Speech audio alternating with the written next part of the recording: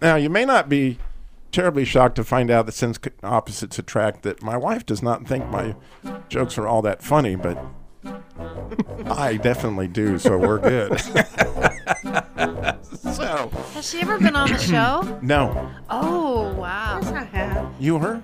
Okay, well, Oh, no. we'll get to that in a minute. Therapy will be this afternoon That's at 4 right. o'clock. That's the 4 o'clock show. Speaking of marriage, these long quarantines have been very difficult for many marriages, but luckily for me, I have an amazing wife. Just last night, I woke up to find her firmly pressing a pillow against my face to protect me from COVID-19. No germs getting in that one. That's funny, Robbie.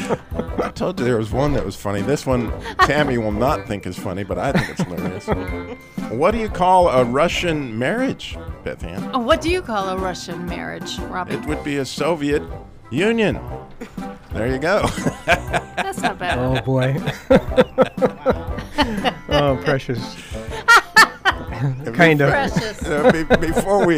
Before we started to talk to Don and the people at Perfection, I took my wife to a marriage counselor, and she said she was sick of my Star Wars jokes. Can you believe that? No, I can't. I told the counselor, divorce is strong with this one. The force is strong. Gotcha. Or maybe he said that. I don't remember. But that's pretty good. So at the end of that, you knew that I actually would have a riddle, and I'm really excited about my riddle. Which Bible character thought the most about marriage?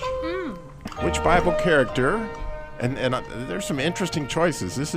There's several that I think you could come up with. Which Bible character thought the most of marriage?